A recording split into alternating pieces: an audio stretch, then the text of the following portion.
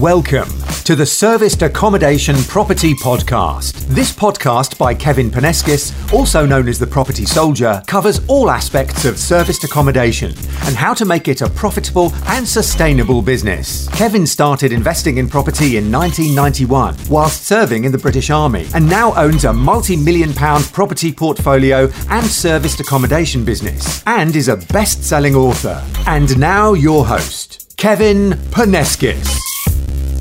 Hi, Kevin, Property Soldier here. Welcome to the Serviced Accommodation Property Podcast. In this episode, I'm going to cover planning and the appropriate use class for serviced accommodation.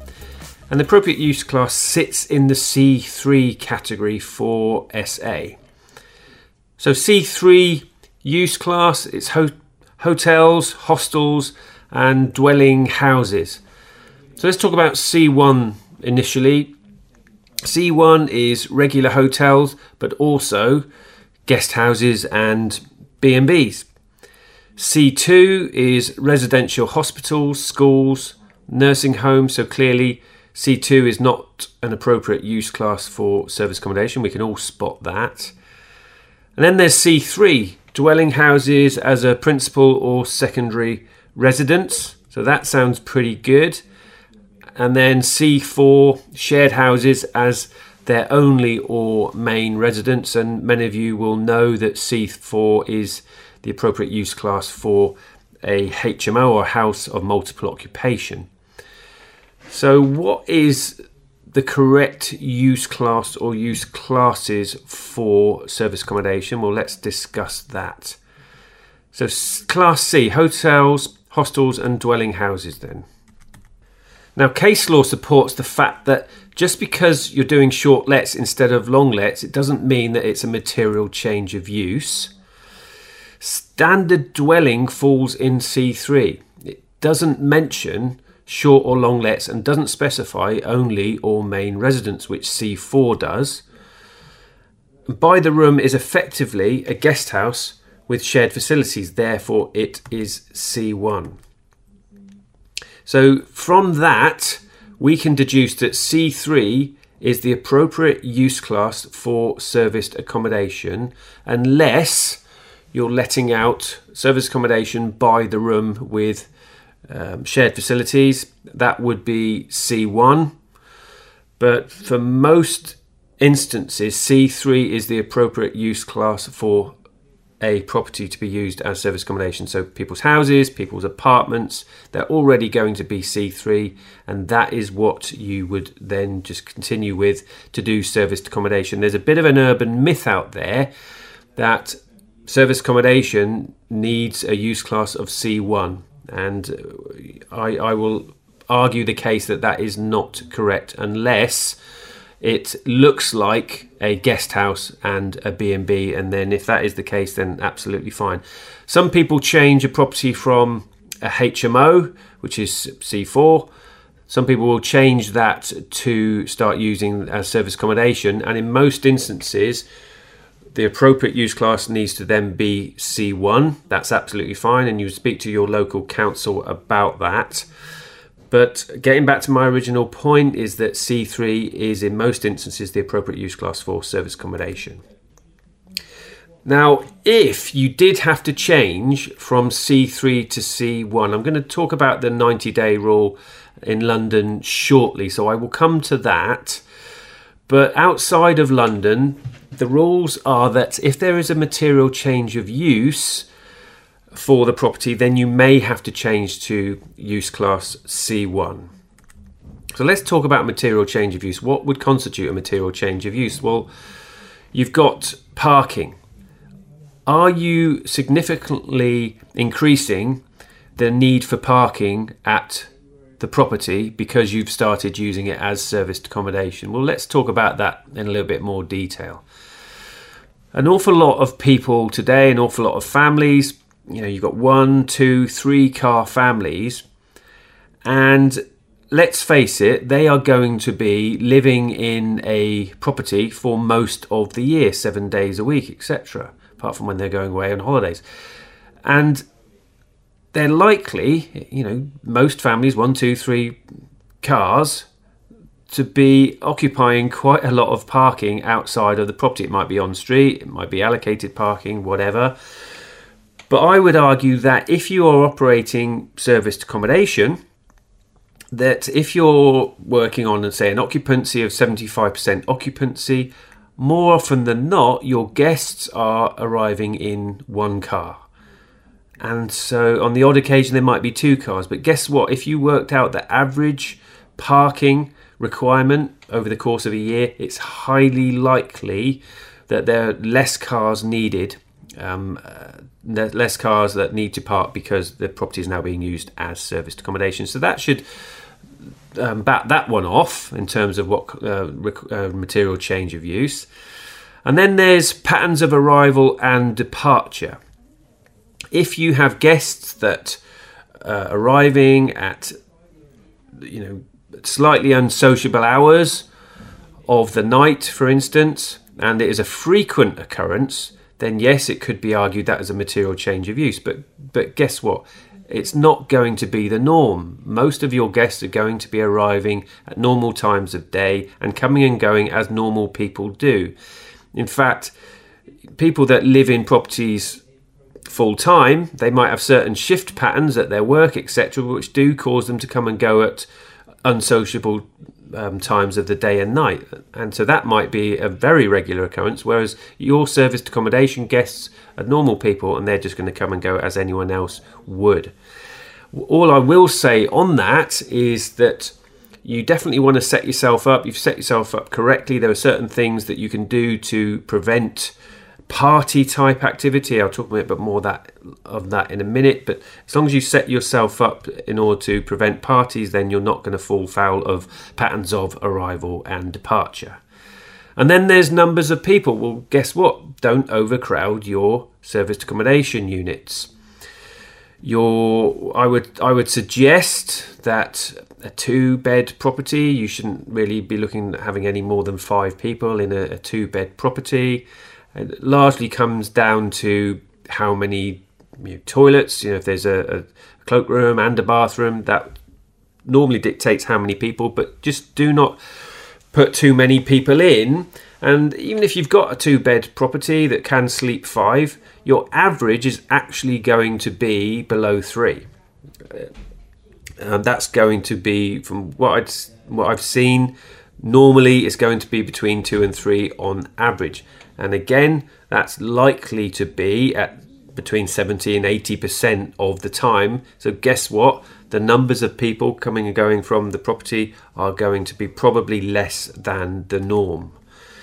And then frequency of party type activity, like I mentioned earlier. Here's the thing. If you have a property and it's really close to where the nightlife in town is, and if you allow one-night stays, then guess what? You're likely to get bookings, and those people might be wanting to have a party. So what do you do about that? Well, you can be taking deposits. In your T's and C's, your terms and conditions, it can strictly prohibit party type activity, and you can say that as soon as you are told that there's a party going on, that they will have to leave. But the easiest thing to do to stop party type activity if your property is close to the nightlife is to have a minimum of 2-night or perhaps 3-night stays. Because as I've mentioned in other podcast episodes, you're actually going to make an awful lot more money from your longer stays as well. And so you actually want to disincentivize people for only booking for one night. And what you will find is people that are looking to book a place for just the one night, they will end up going to other operators in your town that allow one-night stays. And so that's how you stop party type activity. And as long as you do not have too much party type activity, again, you are not falling foul of a material change of use. And then there's refuse and recycling. You don't want to be increasing the amount of refuse and recycling. And again, your guests are going to be normal human beings who create a normal amount of refuse and recycling. Okay, there might be some pizza boxes from time to time, but guess what? all you do is make sure that your cleaners know what to do with the rubbish. Sometimes they might actually take some of the rubbish with them if there just happens to be quite a few pizza boxes, etc. And you use a bit of common sense, and so with your cleaners you're not going to fall foul of increased refuse and recycling. But again, I come back to the point that if you're occupied between 70 and 80% of the time and they're just creating a normal amount of rubbish, then you're not going to fall foul of an increase in refuse and recycling too.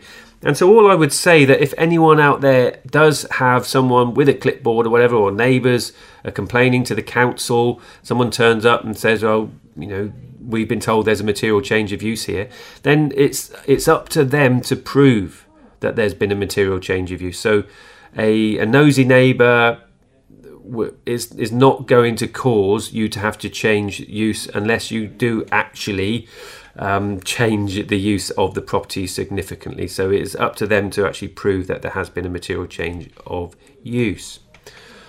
Okay, so let's talk about, I mentioned the 90-day rule in London. So things are a little bit different in London when it comes to serviced accommodation and the appropriate use class. So we're talking about inside of the M25. Now, where did it come from? The 90-day rule in London? Well, it was the Greater London Council General Powers Act 1973, and that deemed that all short stays less than 90 days are a material change of use and therefore subject to planning.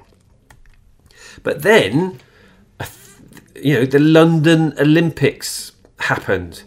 And because of the London Olympics, it was decided that there wasn't actually enough accommodation for people. The hotels couldn't cope, and an awful lot of people were just ignoring the 90-day rule as it was. And so the Deregulation Act came into play. And the Deregulation Act of 2015 states that short stays of up to 90 days per year are not subject to planning. So you can have short stays of up to 90 days in London without the requirement to change the planning use class. So it can stay as C3. But again, for savvy people out there, I mentioned before that we all would like longer stays, because longer stays mean more money, because no voids and less cleaning, less laundry. So here's the thing. Stays of over 90 days do not count towards the restricted 90 days. So if you have an over 90 day booking, then you still have 90 days worth of short stays available to you. So on Airbnb, if people book you via Airbnb, then if they book a 2-night stay and at the beginning of the calendar year, so it works in a calendar year, you start off with 90 days. If someone books you for 2 days, your counter goes down to 88. That's how it works on Airbnb. And it's worth noting actually that it's only Airbnb that is counting. When you get down to 0, then no one else can book you via Airbnb. But none of the other online travel agents like Booking.com, Trivago, HomeAway, Late Rooms, all those type sites, they're not counting. So it's actually up to the individual to keep track of how many short stays they have.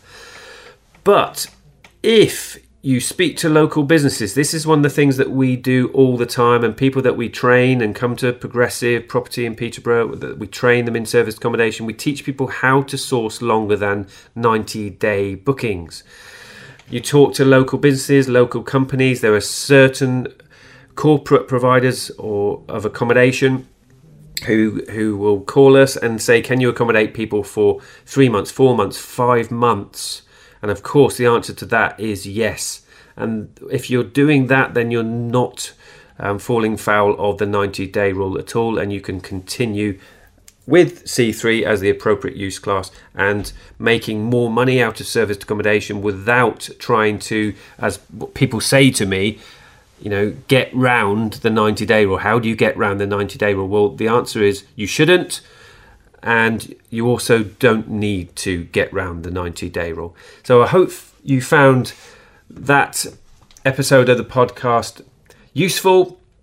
Thanks for listening. If you've got any suggestions for future content, please submit them via my Facebook page, Property Soldier. So until the next episode, thank you and goodbye. Thanks for listening to the Serviced Accommodation Property Podcast. If you have any suggestions on future content for this podcast, please message Kevin via his Facebook page, Property Soldier.